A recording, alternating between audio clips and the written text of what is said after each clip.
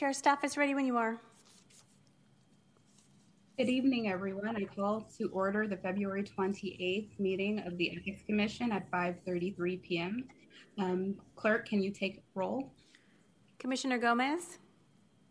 Here. Commissioner Ng? Here. Vice Chair Underwood? Here. And Chair Adams? Here. You have a quorum. Thank you. The first item on our agenda is the consent calendar. There are 5 items on the consent calendar. I will open up to commissioners if anyone wants to discuss any of these items separately, or if someone wants to make a motion to approve them.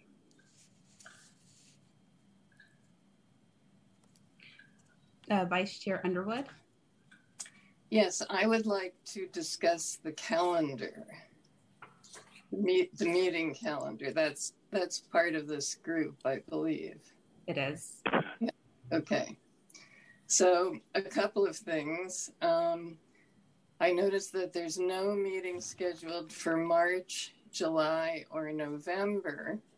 And while admittedly there often is a situation where we cancel a meeting because there's no business pending or whatever, it seems like it would be a good idea to at least have meetings scheduled those months, unless there's some reason why they can't be.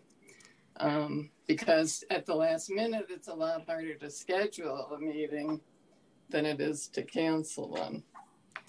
So I would like to propose that we add in the 4th Monday of those 3 months, March, July, and November, for meetings, unless there's some reason why we can't. Yes, so commissioners, if I may address that. So this calendar was created based on all the boards, commissions, committees that are in council chambers. Even though we're virtual right now, we do need the technology in chambers. And so these calendars were created based on availability of council chambers. And as you mentioned, we can have special meetings at any time. If there's a complaint that needs immediate action, we will definitely call a special meeting. But at this time, the Monday, 5:30 p.m. was not available for those dates. This item did go to the City Council, and they did pass this calendar. So should you choose to amend the regular meeting calendar, it would need to go back to the City Council for approval. However, as I said, we may call special meetings at any time as business need applies. Okay, and then my other point was in the little box down at the lower right where it says notes for 2022, it lists September 27th for Rosh Hashanah, and it's actually September 26th. So the wrong date is on there. And September 26th actually is the date of one of our meetings, but since the meeting's not until evening, I don't think that presents a problem. But I do think that City Council and everybody should be aware that they've got the wrong date for Rosh Hashanah. Thank you. And is that an acceptable date to hold a meeting for you? I thought it was at sundown. Yes, right. As long as it doesn't start till 5:30, which they never do, it should be fine. Thank you.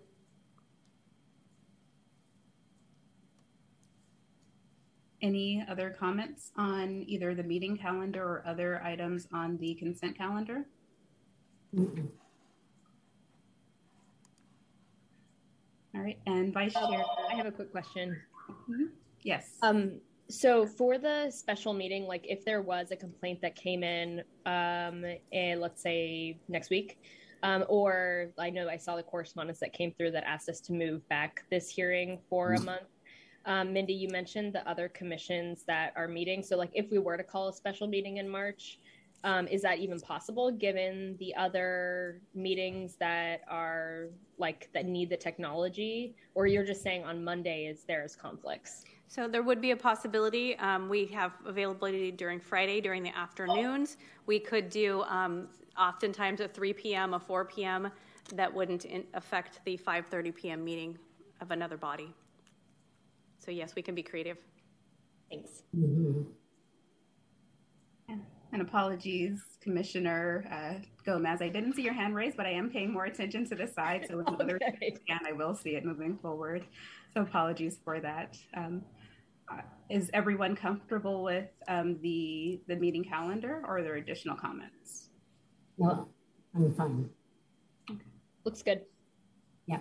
Yeah, I mean, I guess as Commissioner Gomez pointed out, we may need a meeting in March if we decide to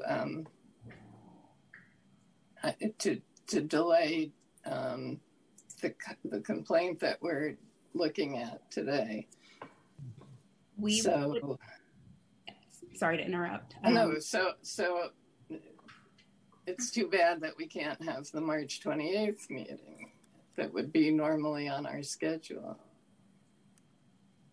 And we can address that once we get to that particular action item, because we do have to go through the hearing to determine how we will move forward. So if, at that time we would need to request a special meeting, we'll need to discuss that at that time. Okay. Yeah, that'll be fine.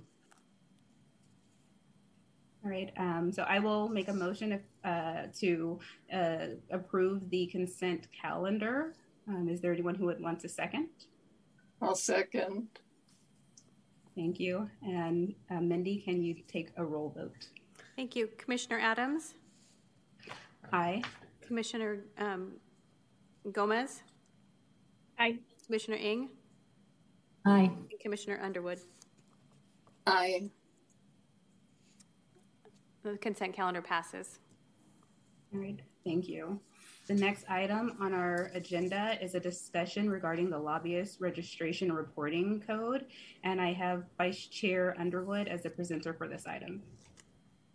I'm actually not a presenter for this item. I wanted it to be on the agenda because the League of Women Voters wanted to talk to us about it, but I do not have anything to say. Mindy, is anyone here from the League who would be able to speak to this item? Yes, I do have participants online. You have Nicholas Hydorn and Paula Lee. And can we turn it over to them to speak with us? I know they've provided written comment in the past on this, but can we invite them in now to speak a bit on it? And they are in the meeting. So Paula, right. Nicholas. And this is Paula. And I would say, please include Charlene Jones, who you've received several letters from. She will actually be presenting some opening comments. Yes, if I may. Is that fine with you, Commissioner Adams? Yeah, I want to introduce myself. I'm Charlene Jones. Some of you have met me before. I'm a member of the League of Women Voters of Sacramento County. And we don't have a very lengthy presentation. I know Commissioner Vice Chair Underwood had asked us to come in and field any questions you may have about our request. I know our most recent letter was included in your agenda packet. And so we're happy to be here to answer any questions.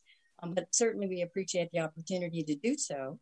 And I think I think you know that the League of Women Voters has expressed over the course of your existence very strong support for you and your charge.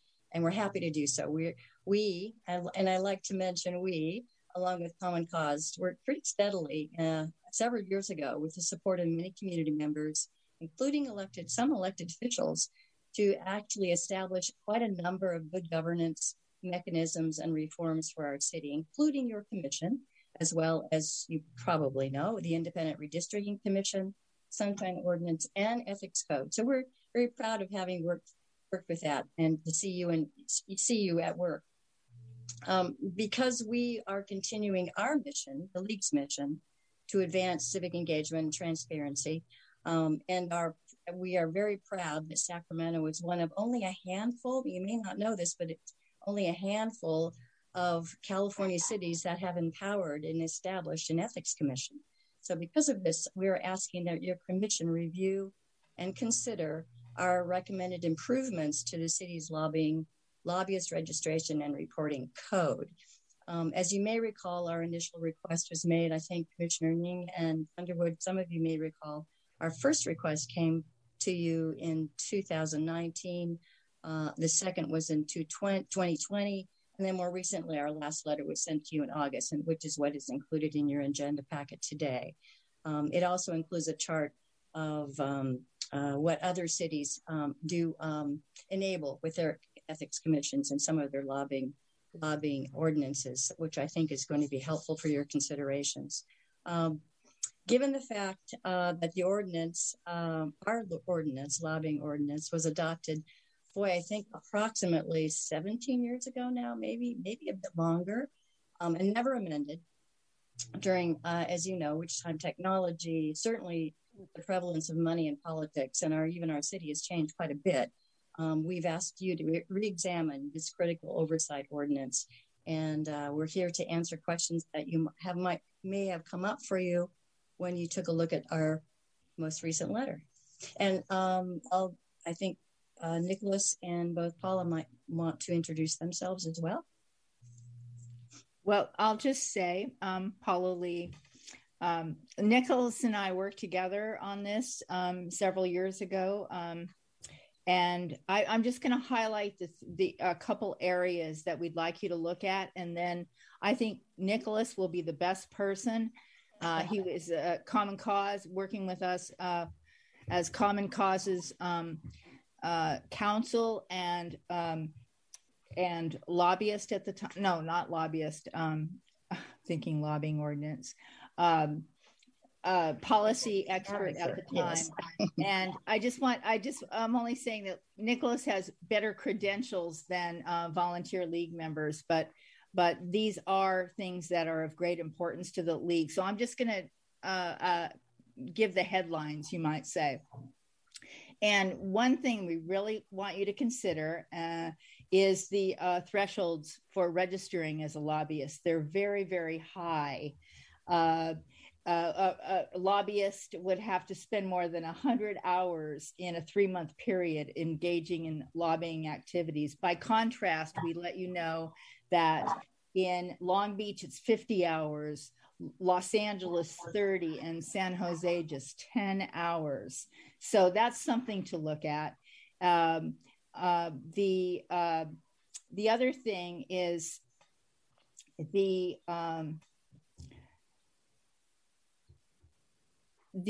information. This is about transparency. I'm just going to mention this is the one thing that we hope you'll definitely look at is when the public wants to go to the website and look at anything on this topic about lobbying, who's involved, it's impossible to find any information about who's lobbying the city and what's going on. So we would like to see you look at that and improve the website transparency. And I would direct your questions to Nicholas regarding a couple things. And then I think Nicholas will add a couple of considerations and recommendations for you. Well, hi, everyone. Thank you so much for having me. I'm appearing today just as a resident of the city of Sacramento, but as Paula mentioned, as formerly with Common Cause, and it's my great joy getting to work with League of Women Voters on some of the ethics code stuff that you guys are charged with enforcing, and also partnering with the League and the city in creating your commission. And, one of the most important parts to us of the commission, what you guys do, is your ability to look at the laws that you're charged with enforcing and seeing if they're accomplishing the goals that were set out for those laws, and suggesting improvements to those laws to make sure that we're keeping up with technology, the times, the culture of lobbying, the culture of campaigns, and whatever it may be. And so if you look at some of your sister commissions like Oakland or San Francisco, oftentimes innovations in the space, or at least updating of lobbying laws or campaign finance laws, are initiated by the commission. Oftentimes the commission really is the group that takes the lead in bringing these conversations forward. And that's part of the watchdog role of the commission that's so important. And so when we brought the lobbying ordinance forward, it was one that hadn't been looked at in a long time. It was one where, if you look at the chart we include in our letter, I think at one point Sacramento was ahead of the pack in terms of lobbying disclosure. But I think if you look at that chart, you'll see in many ways we're far behind sister cities in terms of how much transparency we provide to the residents of Sacramento. And so that's fundamentally what lobbying transparency is about. The voters, the citizens, the residents of Sacramento have a right to know who's lobbying their government, what they're trying to get, and just how the array of influence works. And that's what this type of transparency is supposed to accomplish. I think Paula really laid it out really well, but I'll just reiterate. I think there are kind of three buckets that you could look at.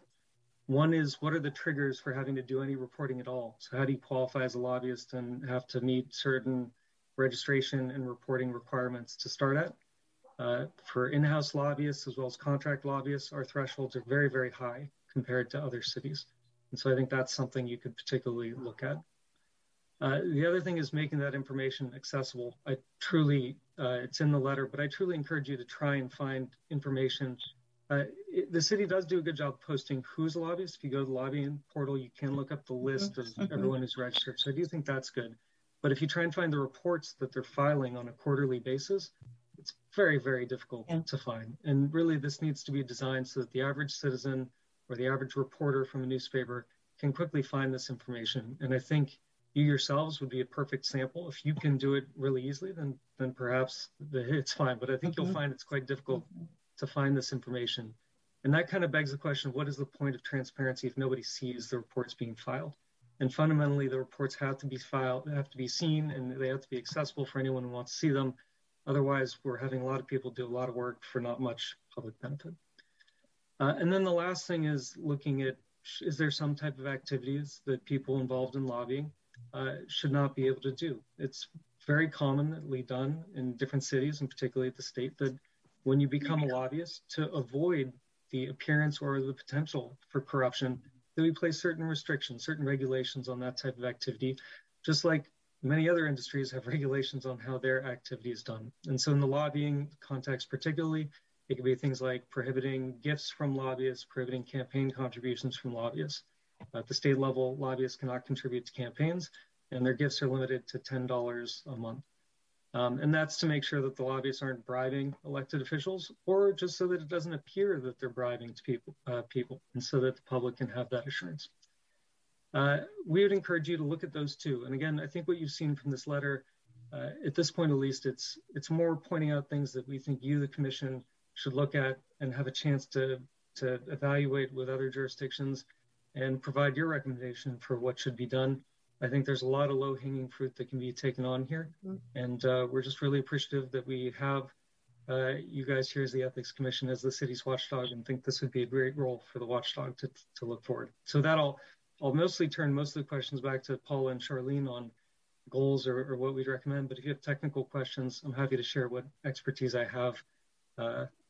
Although reiterating, I'm just appearing as a citizen of Sacramento. So thank you again. With expertise, Nicholas. Yes. Sure. I hope you'll see the letter gives you a lot of detail, but it's really a guidepost to begin your examination of the lobbying ordinance, and using it to compare to what other cities are doing. As Nicholas mentioned, ours hasn't been touched really for quite some time. So that's why we've been advocating for this for the last couple of years. So thank you.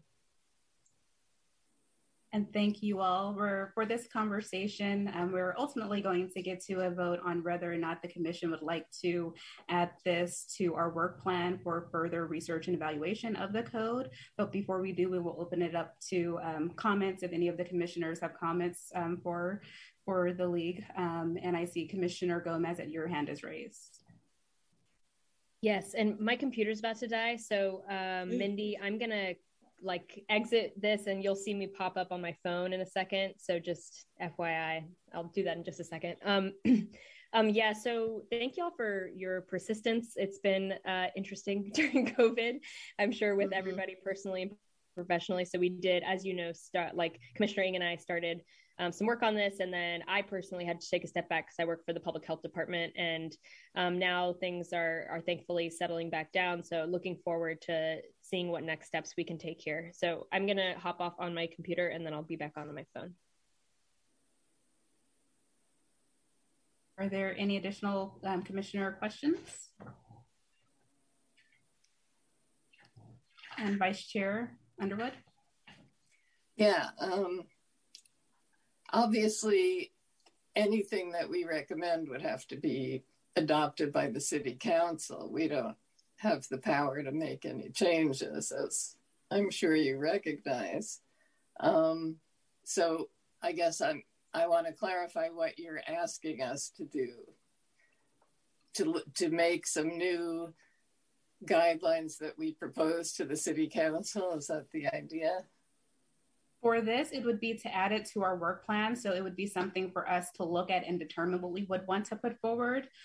So it would not necessarily be to make that decision now, but to do the research to determine what we may want to propose throughout this year.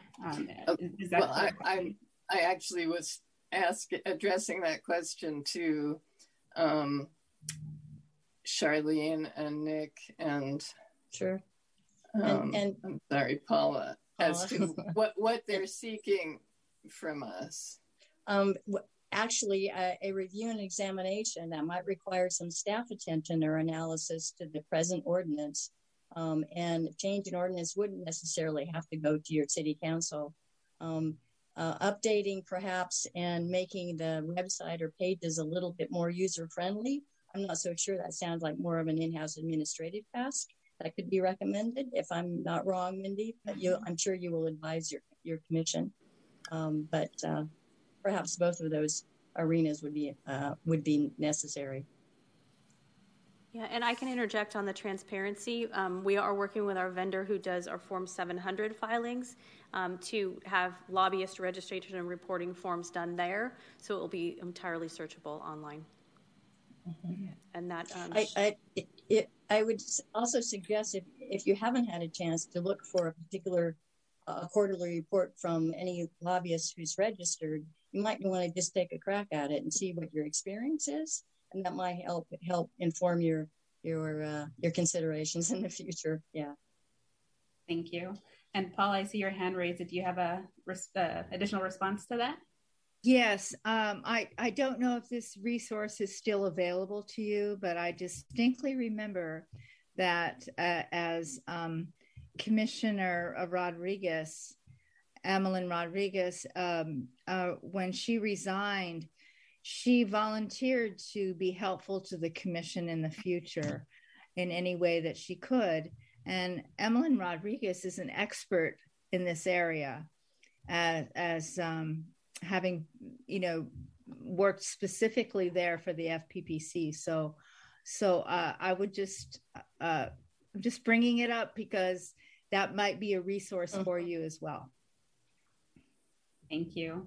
And Commissioner Gomez? I'm not sure if Commissioner Ng already spoke, and she might have had her hand up for me, but did she already speak? No. She did not. I was calling in the order that the hands appeared on my screen. So if it was out of order, I apologize for that. Yeah, I'll pass it over to Commissioner Ng and then I'll go after that. Thank you, Commissioner Gomez. No, and, I just want to thank Charlene, Nick, and Paula for bringing this up again. And I agree with the Chair Adams that, we understand that where your passion is. And because in the past, we really did not have the capacity to take a look at it. But if this year, if we are going to talk about our work plan or something, perhaps we can add this, to our work plans if it's okay with the rest of the commissioners, and just see where we are, and at least take a step at it and get back to you, So again, we cannot promise that we can go really, to the extent that you may want us to do, but at least we're going to take a look at it. Would that be good? Thank you. And Commissioner Gomez? So can I propose we maybe create like a limited term working committee that can include community representation? Like I've seen this done in some county commissions where say if there's folks that have expertise in certain areas, and since you all have already done a lot of work in this, we could create like a really lean committee that can like turn something around, like a letter that could go to the city council around a set of recommendations that could build off of the letter that's already been written. Is that something that is an option, Mindy? Absolutely. The chair has the authority to create an ad hoc committee, a less than a quorum of the commissioners, and you could engage members of the public to participate in that committee. Yeah, because I'm thinking that would be a great way to, like, we personally don't have the expertise in this area, but being on the commission, we can participate and facilitate the like next steps and ways forward.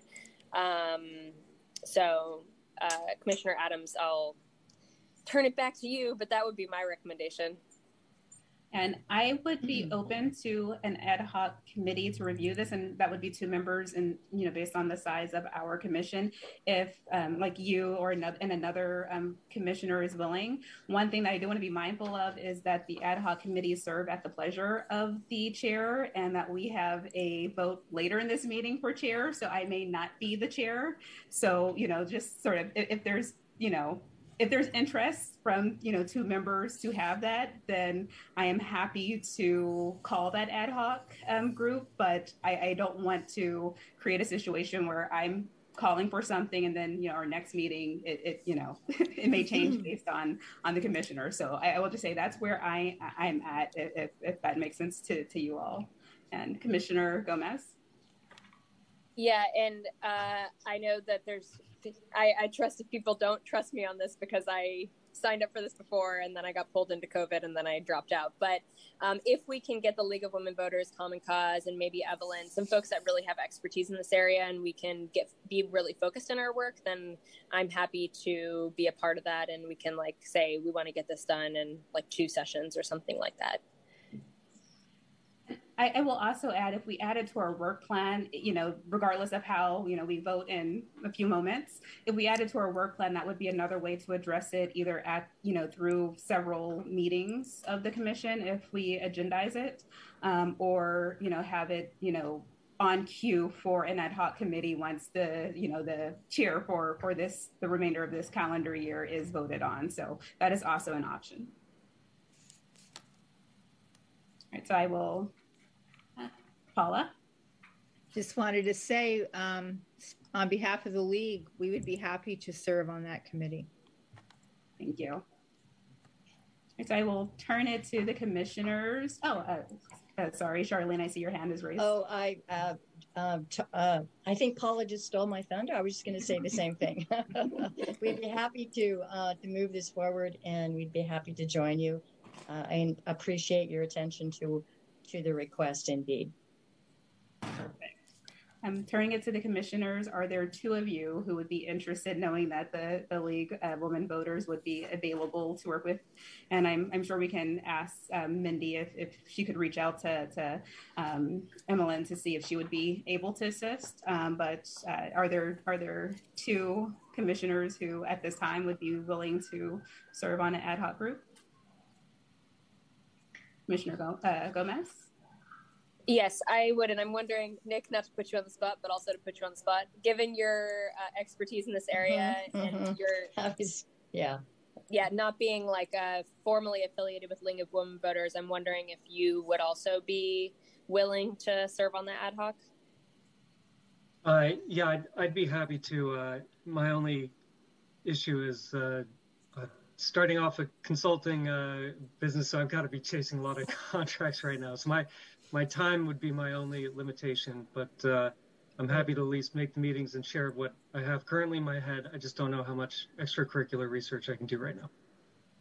Okay. Yeah.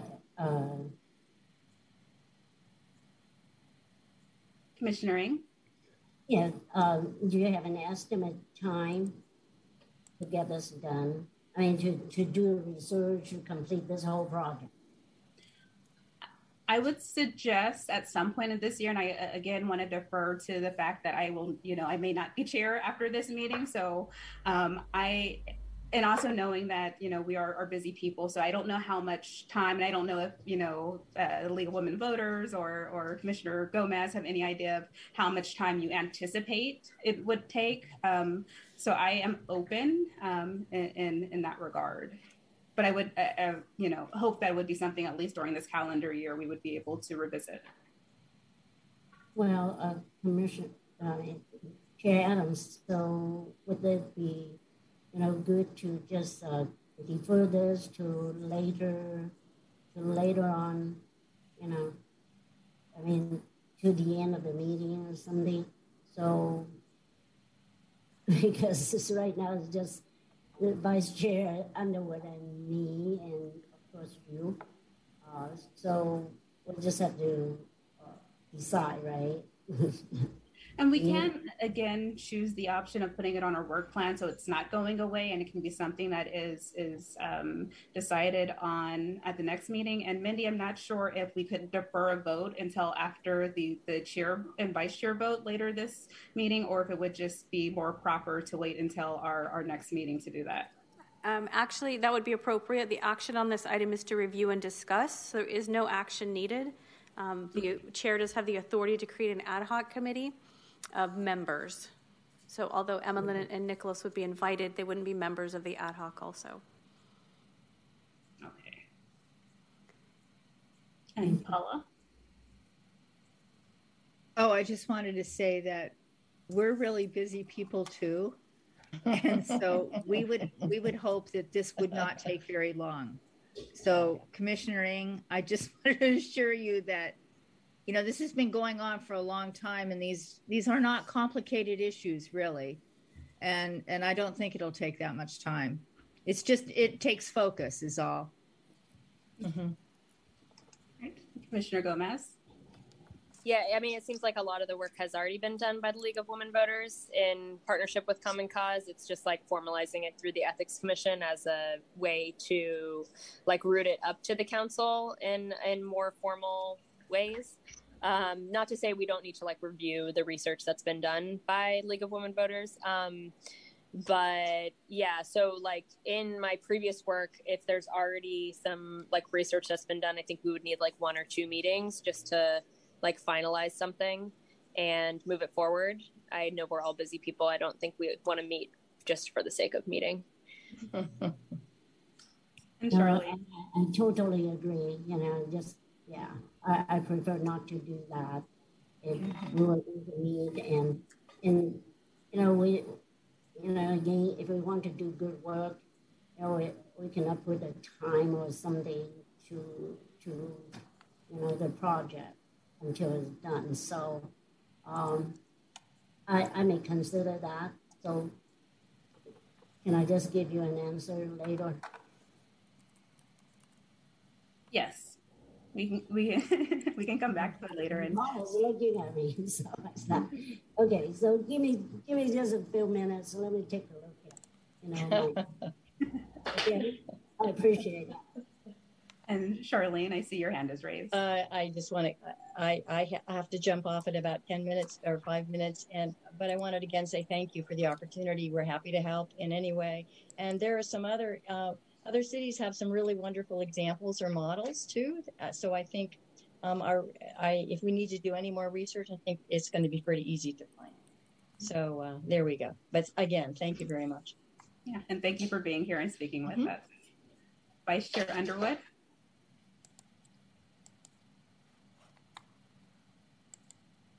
You are muted.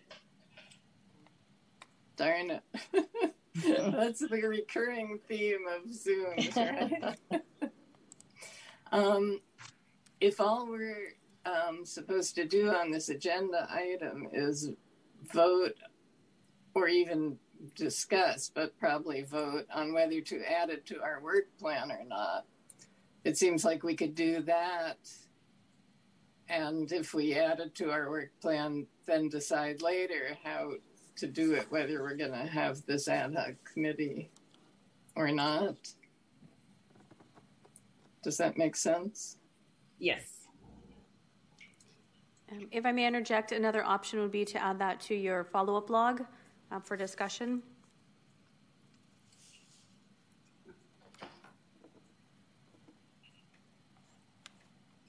Does anyone have a motion? And I will sort of sideline that with noting that Commissioner Gomez did note that they are available for an ad hoc if we wanted to create one now. But do we have a motion one way or the other with regards to adding it to the follow-up log or adding it as part of our work plan? So if we add it to the work plan, we can still create an ad hoc committee as a means to get that work done. Is that correct? I believe so. Okay, great. Then I motion to add it to the work plan, and then, yeah, I'll stop there. I'll second that. So, Chair, no motion is needed. This action is to review and discuss. Perfect. All right, so that concludes this agenda item. So we will move to our next agenda item, which is to receive the independent evaluators report and conduct a hearing related to a complaint before our commission. So I call this hearing to order on Monday, February 28th, 2022. We are gathered here in Sacramento, California. And this hearing is to address a complaint alleging misuse of public resources for private purposes against Arts, Culture, and Creative Economy Commissioner Cicely Hastings. This hearing will be run in accordance with the Brown Act, the Sacramento Sunshine Ordinance, and the Sacramento Ethics Commission's procedures. This hearing is being recorded by the city clerk. A quorum of the Ethics Commission is present, and I would now like to turn the virtual room to identify others who are here to introduce themselves. And I will start first with commission staff and the independent evaluator. And Mindy, do you mind kicking it off? Thank you. My name is Mindy Cuppy. I'm the city clerk for the city of Sacramento. Gary Lindsay, counsel for the Ethics Commission. And our independent evaluator. Hi, Stephen Miller from Hanson Bridget. Thank you. I would now ask that if present, the respondent as well as their representative identify themselves for the record. Is the respondent here? Chair, I do not see the respondent online. Okay, thank you. The complaint was submitted anonymously, and as such, there is no complainant to be identified for the record. And we have here with us today a copy of the independent evaluator's report, which has been publicly posted in accordance with the commission procedures. We have not received a written response from the respondent, and we have not received any submittals from the public. Ordinarily for these hearings, it will be split into two parts. The structure of the hearing will be as follows. First, the commission will consider whether violation of the Sacramento Municipal Code occurred. Commissioners may ask questions of the complainant, each respondent, the witnesses, and the evaluator when recognized by the chairperson. If, however, a commissioner is the complainant, then that commissioner shall not participate in any way in the hearing, including deliberations about or a vote on the complaint or any matter concerning the complaint. All testimony shall be under oath. And the commission may ask city council to issue a subpoena compelling witnesses to appear at the hearing and provide testimony, or a subpoena duces tecum compelling witnesses to produce documents. And I see your hand, Vice Chair. I'm just going to finish the procedures and then I'll turn to you. And the order of the witnesses shall be as follows. The independent evaluator will present their report. The respondent will then have an opportunity to be heard and present other evidence, and the commission may receive relevant testimony from other witnesses, but the commission may exclude any would-be witness at the commission's discretion with the concurrence of the city attorney.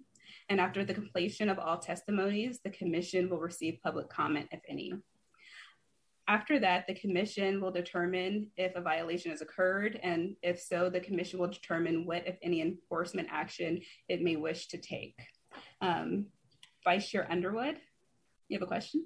Yes, you said that something like no public comment had been received, but in fact, we have gotten a very long document, unfortunately with no name on it, but from the residents of East Sacramento?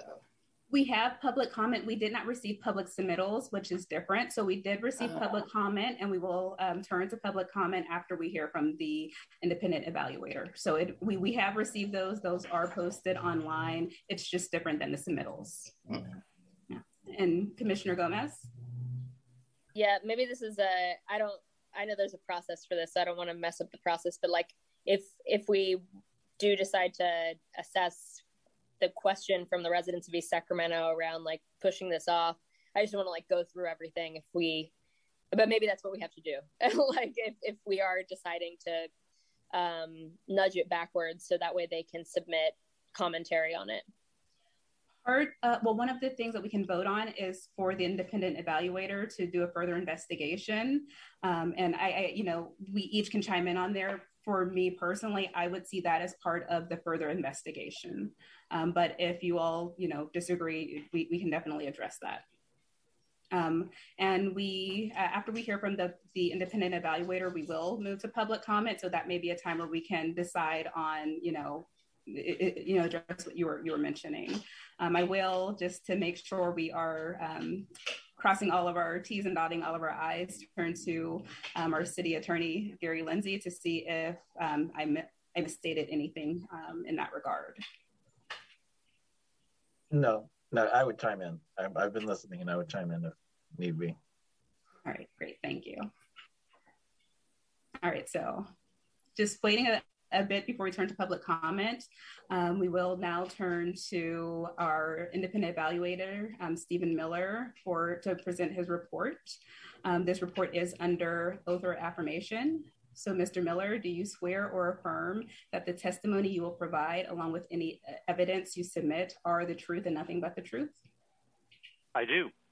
All right, thank you. You may proceed. Great, thank you. Good evening, commissioners. I don't know about you all, but I'm looking forward to seeing you all in person next time. But here I am. You have a report for me. The item has a few little wrinkles, and I'm happy to address the issue that you've just discussed. But for now, I'll just present my report on the complaint, which is relatively straightforward, and I will try to be brief. The Ethics Commission received a complaint from a complainant identifying itself only as residents of East Sacramento. But notwithstanding that sort of quasi-anonymity and pursuant to the Commission's rules, the complaint was sent to me as your independent evaluator for first a preliminary evaluation and then, if necessary, a subsequent investigation. The complaint makes a number of allegations. Some of them are beyond the jurisdiction of the Commission. Indeed, the complaint was also filed with the state and with the city's auditor and whistleblower hotline for separate action. The only allegation that falls within the ethics law that's under the Commission's jurisdiction and therefore of interest to all of us and within the scope of my review is that of receiving an improper personal benefit from a few transactions that are described in the complaint. They're transactions involving the Friends of East Sacramento, which is a nonprofit entity controlled by Arts Commissioner Hastings, and Inside Publications, which is a for-profit business that Commissioner Hastings owns. And the complaint alleges that Friends of East Sacramento provided free rent of city property that it manages to Inside Publications. And the complaint further alleges that Friends of East Sacramento allowed Commissioner Hastings and or her business Inside Publications to store furniture at no cost in city facilities that are managed by the Friends of East Sacramento. So in our preliminary evaluation, we have to look at the Commission's sufficiency rule, which sets a bar for complainants to rise above in order to merit a full-blown investigation.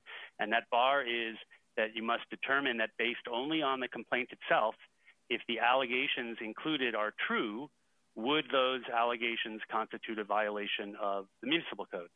In this case, the municipal code at issue is 4.02.030, which prohibits someone like Commissioner Hastings, a city employee or appointee, from using city resources for personal benefit rather than for the public benefit. And we determined that if these allegations were true, it might well constitute a violation of that, in that Commissioner Hastings might well have received the personal benefit identified in the complaint, namely the free rent and the free storage. So we determined that our preliminary evaluation satisfied the Commission's sufficiency rule, and we proceeded to investigate the allegations in the complaint. And that investigation, which is described in detail in our report, concluded that the complaint's allegations are in fact not accurate. Friends of East Sacramento does not provide free rent of city property to Inside Publications. Rather, Inside Publications paid for use of the city facilities. Our investigation concluded that Friends of East Sacramento did not store Commissioner Hastings' furniture for free. Rather, Commissioner Hastings donated her furniture to Friends of East Sacramento after the point of which donation.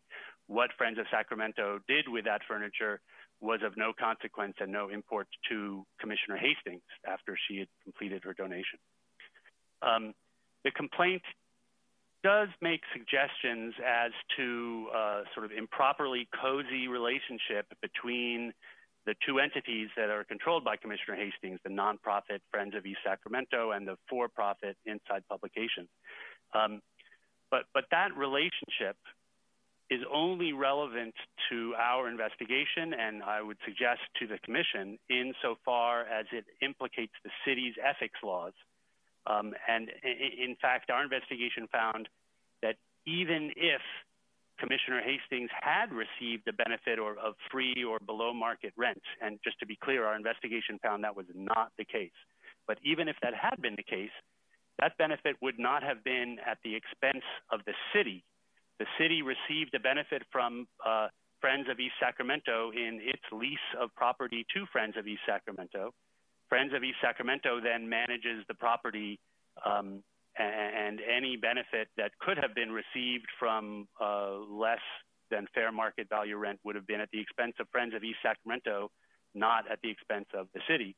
And the same analysis applies to the storage of furniture. Even had that been true, it would not have been a benefit at the expense of the city. So our investigation did not find that Commissioner Hastings received any personal benefit at the expense of the city in violation of the municipal code. And accordingly, our recommendation to this commission is that you find no violation occurred, that you dismiss the complaint and close the file on this matter. And that concludes my report. I'm happy to answer any questions that you may have. Thank you. Are there any questions from the commissioners? Commissioner Gomez? So I think you answered that. So I think, but I just want to clarify. So they filed this with the state, some state authority, and something else, because there were a number of things in here that I would hate if someone submitted to the ethics and it was the wrong door, that we didn't refer folks to the appropriate door to use. So I know only what you know from the face of the complaint. The email that was sent to the Ethics Commission was also sent to the city auditor and was also sent to the State of California Registry of Charitable Trusts, which is the organization that oversees nonprofit corporations in the state of California. Okay. And do we know if those are the appropriate doors for the items that were not relevant to the Ethics Commission?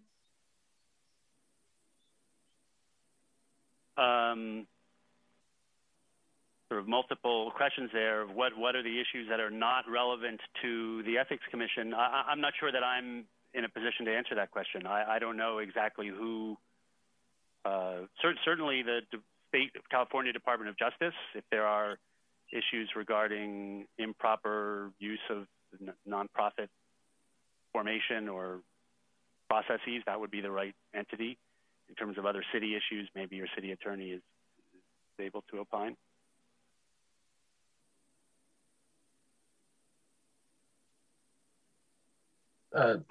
Gary Lindsay speaking. I would say that the city auditor would cover some issues. I can't based on how the complaint is done and the fact that it is not enumerated, for instance, and it's more of a prose situation of just almost like a letter, but doesn't really break out and point at specific issues. I think it would be hard. It's hard to say necessarily what any given regulatory agency that we don't know if it's the right one, how they would interpret things, or whether or not that's the type of complaint they would review.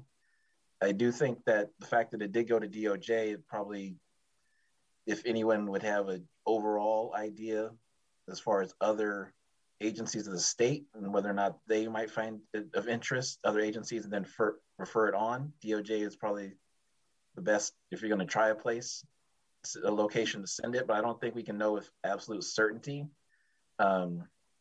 Every conceivable agency, just based off of how the complaint isn't very focused enough to point out specific areas of law that it purports to have violated, been a violation under the situation. Okay.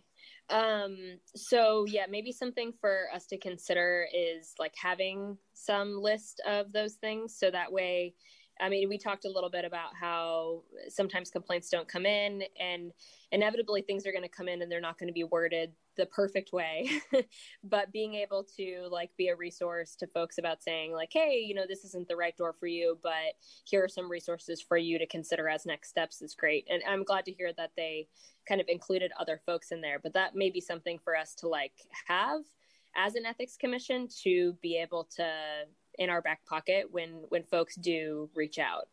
I know that doesn't like answer the next steps with what he was asking, but I just think it's important. And there will be an opportunity we have at every meeting, at the end of every meeting, for commissioners to propose ideas for moving forward. I know after our first hearing, there were similar, ideas of how we can improve the process, and I think that's a great way. So I think at that point I may not be, chair, but I think that'll be something really great to re-raise. And if I don't remember to re-raise it, hopefully you will, so we can keep that in mind for something that the Ethics Commission can do moving forward. Vice Chair Underwood. Yeah, I'm feeling very concerned about the fact that this complaint and the additional information that came into us today, while it's it's signed by residents of East Sacramento, it's obviously not from every resident in East Sacramento. It's some kind of a group calling themselves that. And yet, I feel like we need, if they want us to consider what they've raised, they need to provide a spokesperson who can come and talk and give us their information and, allow Commissioner Hastings to confront them or whatever. So, but if they're not willing to do that, then I don't see any reason to go further with this. But I don't know exactly how to deal with that, whether we say, all right, we're going to give you another chance to come forward and actually talk to us and put it over to allow for that, or ask Mr. Miller to go meet with them as, doing further investigation, or I don't know what the best way is. Maybe. I will note that it was submitted to us anonymously. So even though there's an email address, it was requested to be an anonymous submittal. And Mr. Miller, I think you were going to chime in. Yeah, I'd like to say one thing that may or may not address your concerns, Vice Chair Underwood, which is, as the investigator, I must, under your procedures, always talk to the respondent, but which witnesses I choose to interview, including the complainant, is within my discretion as the investigator. Sometimes complaints are more or less merited, and it's up to me to decide which witnesses to choose. I can tell you that I feel that I got a full picture of the information, and the complainant, I did not feel the need to interview the complainant. There was no facts possessed only by the complainant that I could not discover anywhere else. The complainant had lots of allegations, but I don't feel that my investigation was the worse for not being able to interview the complainant. The complainant may obviously feel differently about that, but if you're concerned that you don't have the full picture because the complainant is anonymous, I don't think there's anything that I didn't get that I could have gotten from the complainant. And I see Mr. Lindsay turned on his camera, so I think he may have had a response to your question. Actually, I think maybe just to make sure that Vice Chair Underwood and Evaluator Miller on the same page. Evaluator Miller, would you be able to maybe explain some of the facts that you seem to believe are conclusive and verifiable, and what the amount of evidence there is to that? Sure, thank you. So, you know, the code at issue, which prohibits a commissioner from receiving personal benefit at the expense of the public resources in the public facility, doesn't prohibit getting a personal benefit. Commissioner Ng, if you go to the library and you check out a book from the Sacramento Library, you're receiving a book for free, but you're not misusing your public position at the expense of the city, because the city is ostensibly also getting a benefit by having a library open for its citizens to collect books from. So, and I am trying to answer your city attorney's question, but so the question for me is, was there an improper personal benefit at the expense of the city? And what would have been an improper, the city provides the facility to Friends of East Sacramento, specifically for Friends of East Sacramento to manage the facility as it sees fit to generate revenue, including for commercial purposes. And so the fact that Friends of East Sacramento chose to rent to the Inside Publications did not seem to me to be at the expense of the city, much like a library book. The fact that Inside Publication paid for the rental and paid what in my inexpert sense is something akin to fair market value. Just, you know, I'm not a realtor or an appraiser, but I went on the internet and saw what working spaces are going for, and it's in the same general area. So this didn't seem to me like a sweetheart deal, even as between Friends of East Sacramento and Inside Publication. On the other hand, with regards to the storage of the furniture, had in fact Commissioner Hastings stored her furniture for free, that gave me a little bit more pause, because it seems like there wouldn't, it would be more like, I don't know, they gave her the book rather than you check the book out of the library. But in this case, the facts are Commissioner Hastings submitted a receipt. You know, when you donate goods to Goodwill or the like, you don't have a formal, there's not a formal tax form, but you do fill out a receipt, and Commissioner Underwood submitted that to me, and I believed her. Part of my job is to establish the credibility of witnesses. I confirmed the contribution with another representative of Friends of East Sacramento, and so I was satisfied that in fact she had donated the furniture that she said she donated. You said Commissioner Underwood, but you meant Commissioner Hastings. I apologize, Commissioner Underwood. I was looking at you on the screen, and I guess I inadvertently read your name. I apologize. Yes, Commissioner Hastings. And I see Commissioner Gomez. I think you raised your hand, and then we'll go to Commissioner Ng. Yeah. So I think that I guess the question I'm asking is, like, what harm does it do to wait to receive potentially additional information if it has the possibility of, like, building trust with community members around the process? You'll have to remind me of, like, when exactly this was posted and how much time folks were able to have to really review it and then be able to then go through the city process of, like, posting a comment or the other action that you mentioned. It wasn't public comment, it was something else, Commissioner Adams. But like, even if the investigator indicated that no additional information was gleaned from the individual who submitted the complaint, I don't know how you know that without talking to them, because you don't know what you're going to find. Understanding that there was a specific allegations that, you know, you were working to find facts on. But I'm thinking about this more as like how to build trust in the community by allowing folks to participate in the process. So in that vein, I'm like, why not wait for folks to participate within a reasonable time frame and then go from there? As far as process, after we conclude questions to Mr. Miller, we will have public comment, and then after public comment, we can decide how we would want to move forward. So just a matter of process. And Commissioner Ng, and you are muted, Commissioner.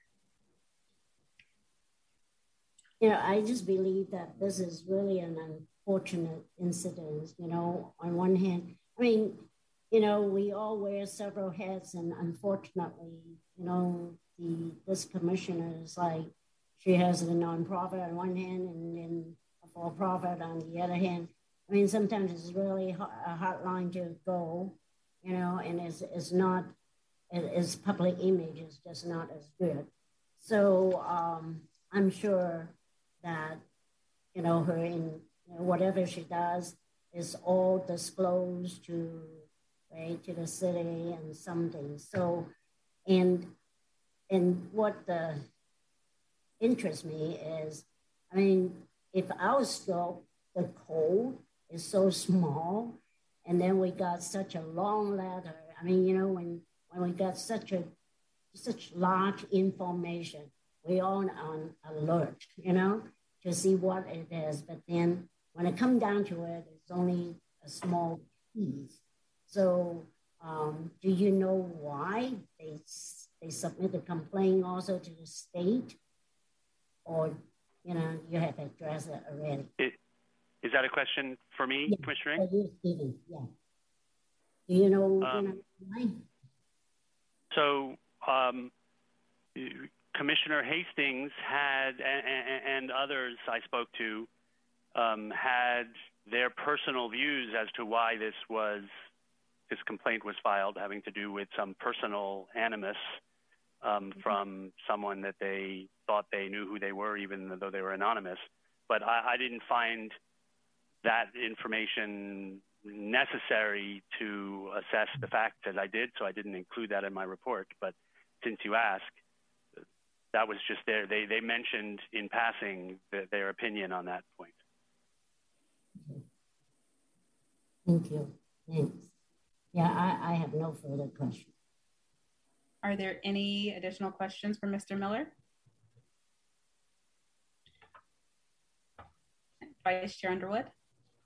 Yeah, I guess my problem is that we got this 10-page letter today from this same anonymous group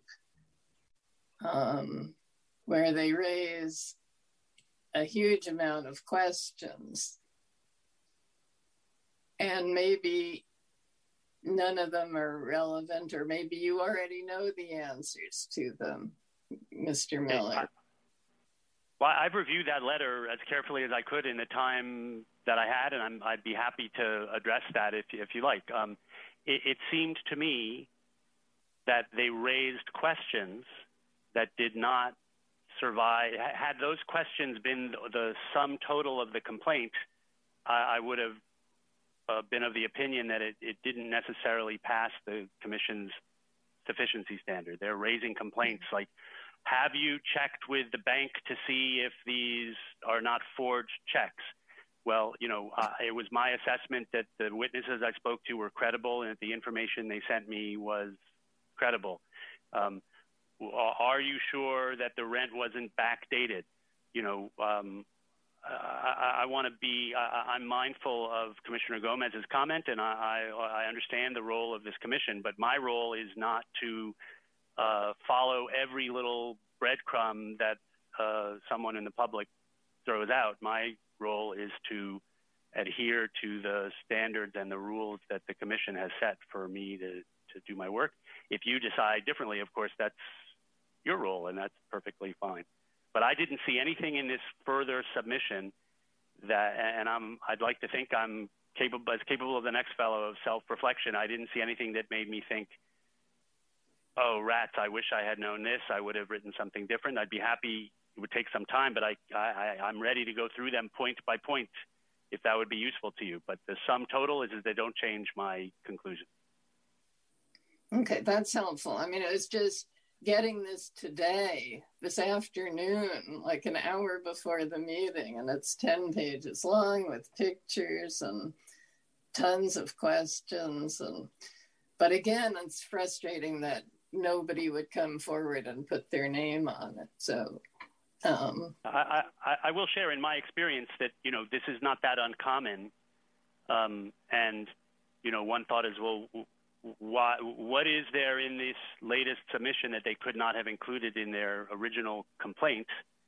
And I think that is often a question that I ask if, we're getting closer to some ultimate answer and they wouldn't have known something had it not been for the work that I had done. And I don't believe that is the case in this instance, that they're raising new leads or new allegations. Okay, thank you. Great. Well, as we've mentioned it a few times, I think now would be an appropriate time to turn to public comment. And as we've discussed, there's 2 public comments that came in, both from the same email that is on the Commission's website, along with other materials. And I apologize if a window opened and you may have heard some noise leaking through, so I apologize for that. But we are taking public comment now. For members of the public wishing to provide oral public comment, you will have up to 2 minutes. We do not require but request that you state your name for the record. And please remember that this is an opportunity to address the Commission. Public comment is not under oath, and this is not an opportunity to ask questions of any witnesses or to engage in conversations. Mindy, do we have any public comment, any new public comments? Chair, and so no hands raised to make public comment. All right, so now we can move to begin discussing how we would want to move forward. And just, tracking the conversations, it sounds as though that there may be either some desire to close the matter, but also some desire to, maybe consider having the independent evaluator engage further to see if there's anything else, taking in light the public comment that was submitted and posted on the website.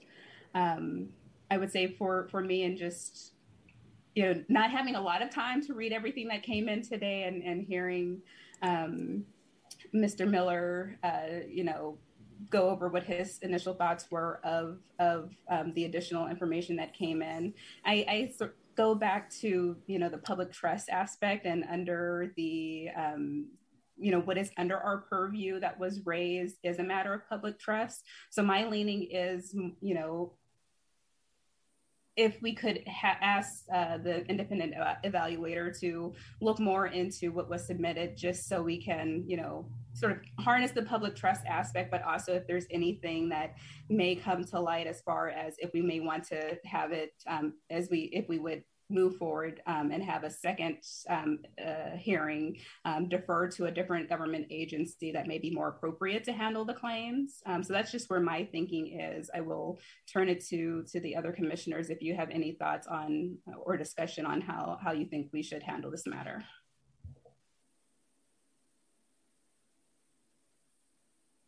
Commissioner Gomez? I agree.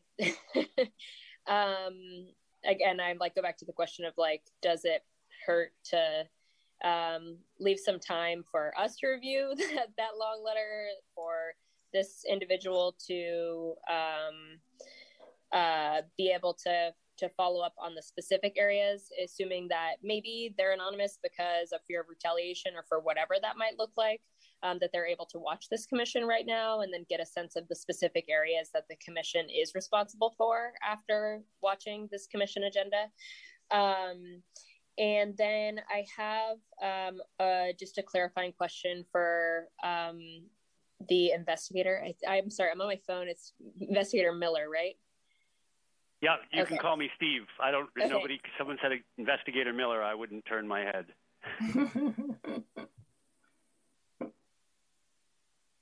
You're muted, Commissioner Gomez. Okay.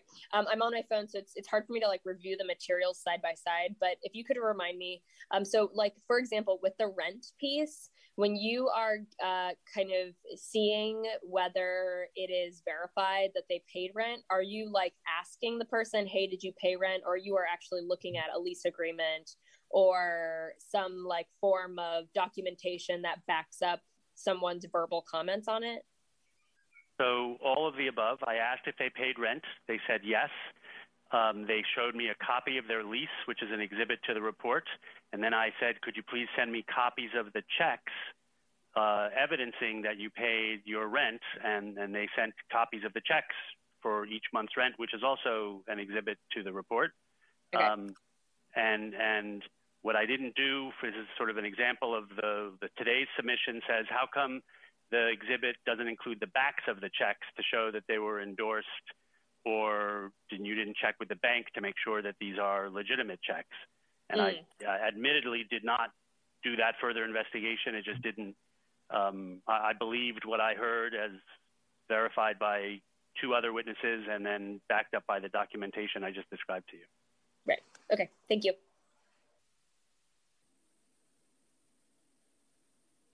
Any other thoughts of the commissioners? Commissioner Ng? Yeah, I also agree with all the commissioners that, you know, with this big report, I admit I also, you know, just skip through it. And so I'm just asking for maybe, you know, an opportunity to reveal more.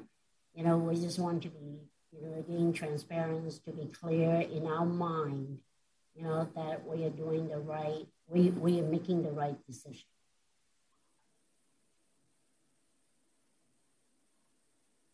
Any other comments? All right. We will need to make one motion to receive the independent evaluators report. So I would ask if anyone has a motion to receive the report, and this is different than what we would want to do. This is just receipt of the report. Would anyone want to move to receive the independent evaluators report? I'll make the motion. Thank I'll you. second. Thank you. Mindy, can you do a roll call vote? So this is a roll call vote for passing the motion receiving the independent evaluators report. Commissioner Gomez? Aye. Commissioner Ng? Okay, that's what I say. Aye. Vice Chair Underwood? Yes. And Chair Adams? Aye. And next we are going to have a vote on what action we want to take. And just for transparency for anyone listening in, there are 4 options of actions that we can take. One is to pass a motion directing the evaluator to conduct further investigation and report back to the commission. The second option is to adopt a resolution finding that sufficient evidence exists to establish that a violation occurred, and including one or more of the actions authorized by Section 5.6A of the Commission procedures. And that finding must be based on the preponderance of the evidence from the entire record and proceedings. The third option is to adopt resolution finding that sufficient evidence does not exist and to establish that violation did not occur and ordering the complaint to be dismissed. And the final option is to pass a motion referring the complaint to the FPPC or another governmental agency that may be more appropriately able to resolve the allegations in the complaint and to enforce the applicable provisions of law, as well as directing the city clerk and city attorney to send copy of all relevant information to those agencies. So with those 4 options, does anyone have a motion to adopt one or more of those options?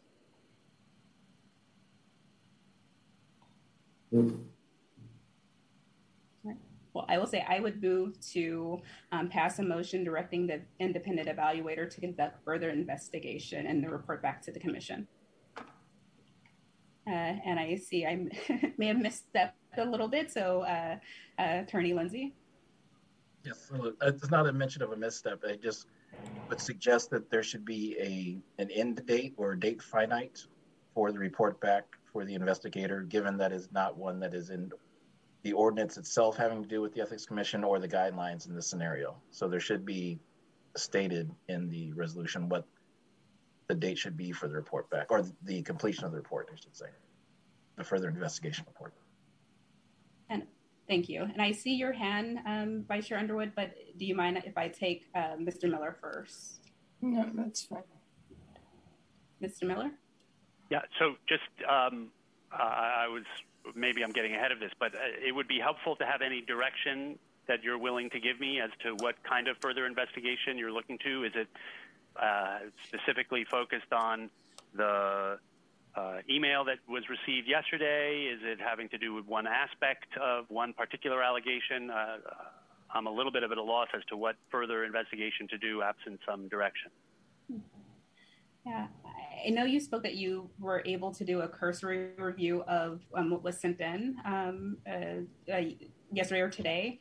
For me, I would think I would want you to look more in depth into that and follow up with any leads that you may find worthwhile for following up with that is under what the commission can do. I don't know if the other commissioners have ideas of other areas that you may want to have the evaluator look into as well.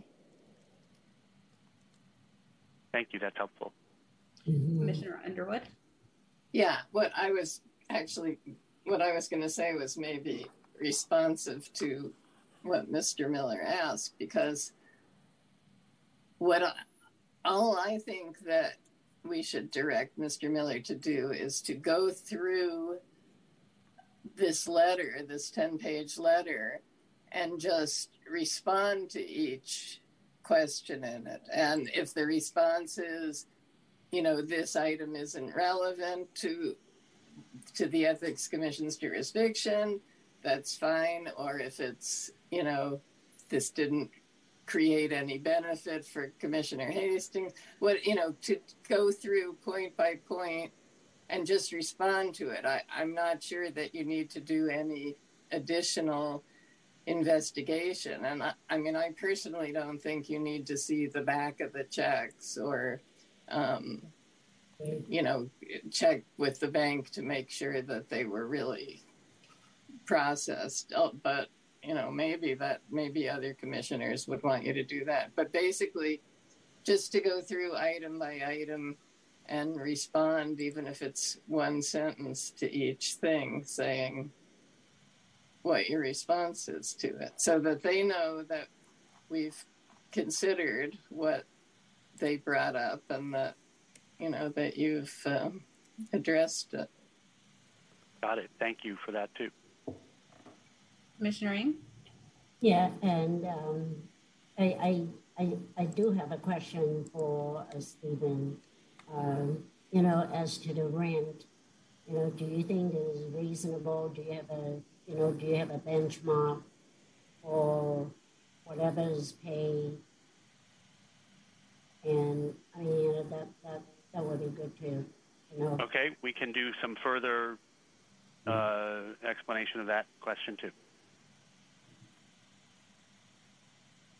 I think I need to restate the or make a new motion. So to direct Mr. Miller to do an evaluation that speaks to each point listed in the new email that came in from the residents of East Sac, as well as investigate the rent to understand whether the reasonableness of the rent that is paid for the space. So that is my motion. I'll second that. Right. Thank you. Is there any commissioner comments before we go to vote? Okay. Mindy, can you take a roll call vote? Commissioner Gomez? Aye. Commissioner Ng? Aye. Vice Chair Underwood? Aye. And Chair Adams? Aye. And there was no timeline given in that motion, but to just put your city attorney's mind at ease, I will work promptly. The direction you just gave me does not sound like it will take a long amount of time. I would expect to send a supplemental report to your city clerk. I would say 3 weeks at the outside, maybe less, but I'll commit to that for sure. And I do want to raise something that Vice Chair Underwood raised at the top of this meeting. I would be okay with this having hearing back at our April meeting, noting that we do not have a regularly scheduled meeting for the month of March. But does any of the commissioners see urgency in calling a special meeting in March to hear the report findings? No. Right. Everyone's shaking their head no. So. With that, thank you all, and I will close this meeting at 6:52 p.m. The commission's next date for continuation of the hearing and a report back from the independent evaluator is April 25th, 2022. Now moving to the last formal agenda item on our calendar, and that's the selection of chair and vice chair for the year 2022. I will say I've enjoyed serving as chair, but I also recognize the importance in, just being an ethics commission and transparency and giving everyone a time to speak, that I will not seek to be chair again for this coming year. And I would want to nominate Vice Chair Underwood to take on the chair position. Thank you. I accept the nomination, and I want to say that you've done a fabulous job this year, and I really appreciate how hard you worked at being chair. So thank you. But I think we do need to do a formal motion. So I would move for Vice Chair Underwood to serve as chair. Is there anyone who would want to second the motion? I'll second the motion. Right. Thank you. Mindy, can you take roll call vote? Commissioner Gomez? Aye. Commissioner Ng? Aye. Commissioner Underwood? Aye. And Chair Adams? Aye. And I know we need to pick vice chair. I don't know if I should still do this or turn it over to now Chair Underwood. So Mindy, am I still on cue, or do I turn it over officially? You are chair until the following meeting. All right. Thank you. All right. So for vice chair, does anyone have a nomination? And self-nominations are allowed as well.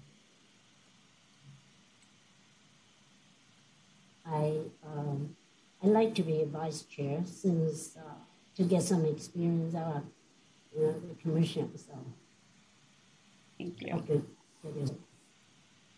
And I see Vice Chair Underwood with your hand raised. Well, I was going to nominate Commissioner Ng, but she's already taken care of it. So. For sake of formality, it sounds like Commissioner Ng made the motion and Vice Chair Underwood seconded the motion. Mindy, can you take roll call vote? Wait, hold on. Actually, excuse me. I think we should clean up the motion and just. It wasn't said as a motion the way it was spoken. So we should have that spoken out as a motion. The election for vice chair, the position regarding Commissioner Ng. Okay, I would like to make a motion that Commissioner Ng be elected vice chair. I second. Mindy, can you do a roll call vote? Thank you. Commissioner Gomez? Aye. Commissioner Ng? Aye. Commissioner Underwood? Aye. And Chair Adams? Aye. All right. We're now going to move to commission comments, ideas, and questions. And because I remembered, I'm very proud without even writing it down, to explore how the commission can understand different governmental agencies that we may be able to refer complaints that come in that are of interest and, saddle public trust, but would not necessarily be under the Ethics Commission. So to engage some work for that. So that's one idea. And then another idea I have, whenever it is possible for an update, I understand that the Personnel Committee, I think it's PPE Committee, and I apologize for not knowing the acronym or the name offhand, but I believe that they are looking at an opportunity for commissions to go before them and discuss items in their annual reports that would necessitate closer consideration rather than just going on the city council consent agenda. So closer consideration. And I know that there's items that we've had on our annual reports that I don't know if the city council has ever looked at. So I would ask Mindy if your team at a future meeting can give an update on where the progress of that is, and just other work that may be of interest to the commission that the PPE, if I'm saying that correctly, is looking into. Absolutely. I can put that on a future agenda. Okay, great, thank you. And Commissioner Gomez? And I apologize if there was an update on this at a meeting that I was not at, but is there an update on the staffing that was going to be working on like some of the onboarding processes that we had, like initially Commissioner Adams and I had been starting to work on, and then we stopped because you all indicated that you were going to have staffing that was going to work on that? Yes, I can give a quick update on that. We have hired a deputy city clerk who is doing the administrative portion of that. I have done some of the work on the onboarding and orientation. We've got a new commissioner handbook, a new orientation PowerPoint, and a chair training document will be finalized this week.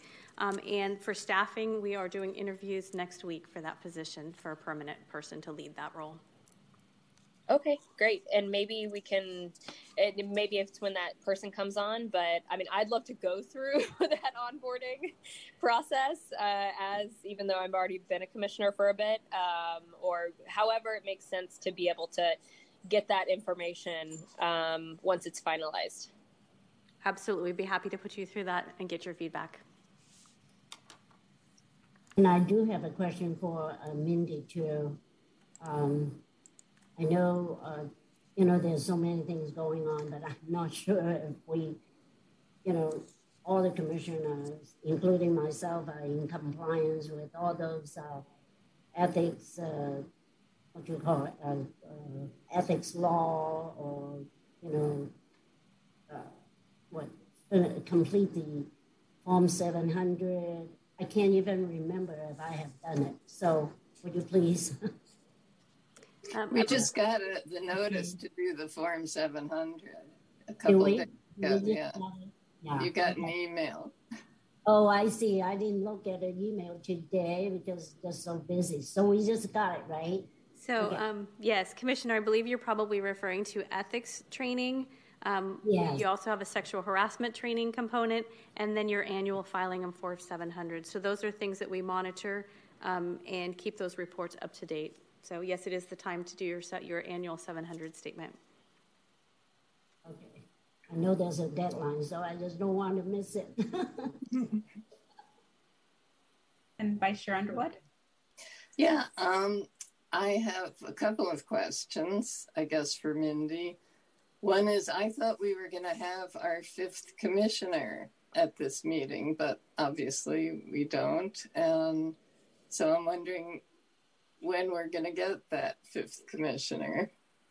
So they are scheduled to be, that commissioner is scheduled to be confirmed on the 8th, and then they will be participating in your following meeting. Great. And then my other question, Commissioner Gomez reminded me when she talked about the ad hoc committee you had for the internal procedures, and then Commissioner Ng and I had a committee for external procedures, and we kind of stopped doing that because I feel like, Mindy, you told us that was something that staff was working on. So I wondered what's happening with that. And that is part of the work plan for boards and commissions. As I think I shared with the commission, the mayor recently this summer asked that the Office of the City Clerk take on staffing for all boards, commissions, and committees. So that's about 26. And part of that is really to talk about proactive recruitment, making sure we're reaching a diverse candidate pool. From that, then orienting them properly, and then doing training, appropriate training, ongoing training. So not just when they begin. The next piece would be what Chair Adams referred to as the PNPE Committee. So it's Personnel and Public Employees Committee has taken on evaluating commissions. And so the process there is, and I've presented this to the PNPE Committee, but it also needs to go to the City Council for their confirmation. But what we're proposing looks like there will be an annual report. It will be a consistent template across all commissions. Staff will work with the commissions to create that report template, which talks about your accomplishments and what you want to do in the upcoming year. PNPE will evaluate that report, give feedback, talk about work plans for the upcoming year, really give direction on what the council is interested in the commission producing. And then that would be forwarded to the City Council for approval, so that annual process. And then the last piece is really sharing, highlighting for the community what commissions are all working on. So whether that's a newsletter, we've got some social media posts, we've got some graphics that we're working on. I'm working on a short video to talk about what commissions do and what the responsibility of a commissioner is. And then really highlighting what the commissions do, and then what their accomplishments are also. So we're working on, we've got quite a few moving pieces. I mean, my pet project for years, I feel like, maybe for as long as we've been in existence, has been to let the community know about us, because it's still the case, 4 years in, 5 years in, whatever it's been, that people don't know we exist for the most part. And even the complaints that come in are usually through the whistleblower hotline or some other medium rather than directly to us, because people don't know we exist. They don't know what we do. They don't know what our jurisdiction is. I don't know if this project that you're doing, Mindy, that covers all of the commissions is going to, obviously that's a lot. We'd probably only get 1 minute out of your, video or whatever if you have a lot of commissions to cover, and maybe we need something in addition to that.